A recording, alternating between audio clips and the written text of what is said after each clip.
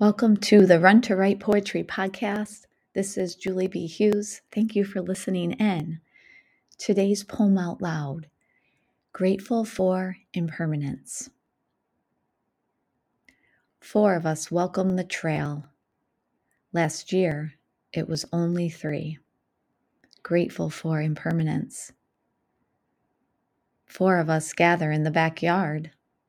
Family-friendly football, my son smiles. We form teams.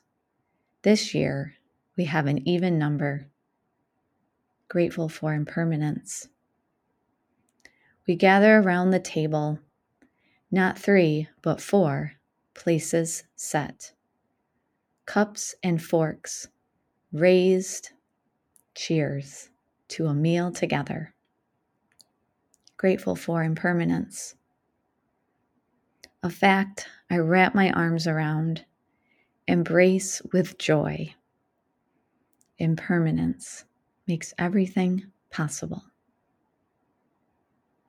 A quick reminder that you are invited tomorrow to write together with us. We start at 11 a.m.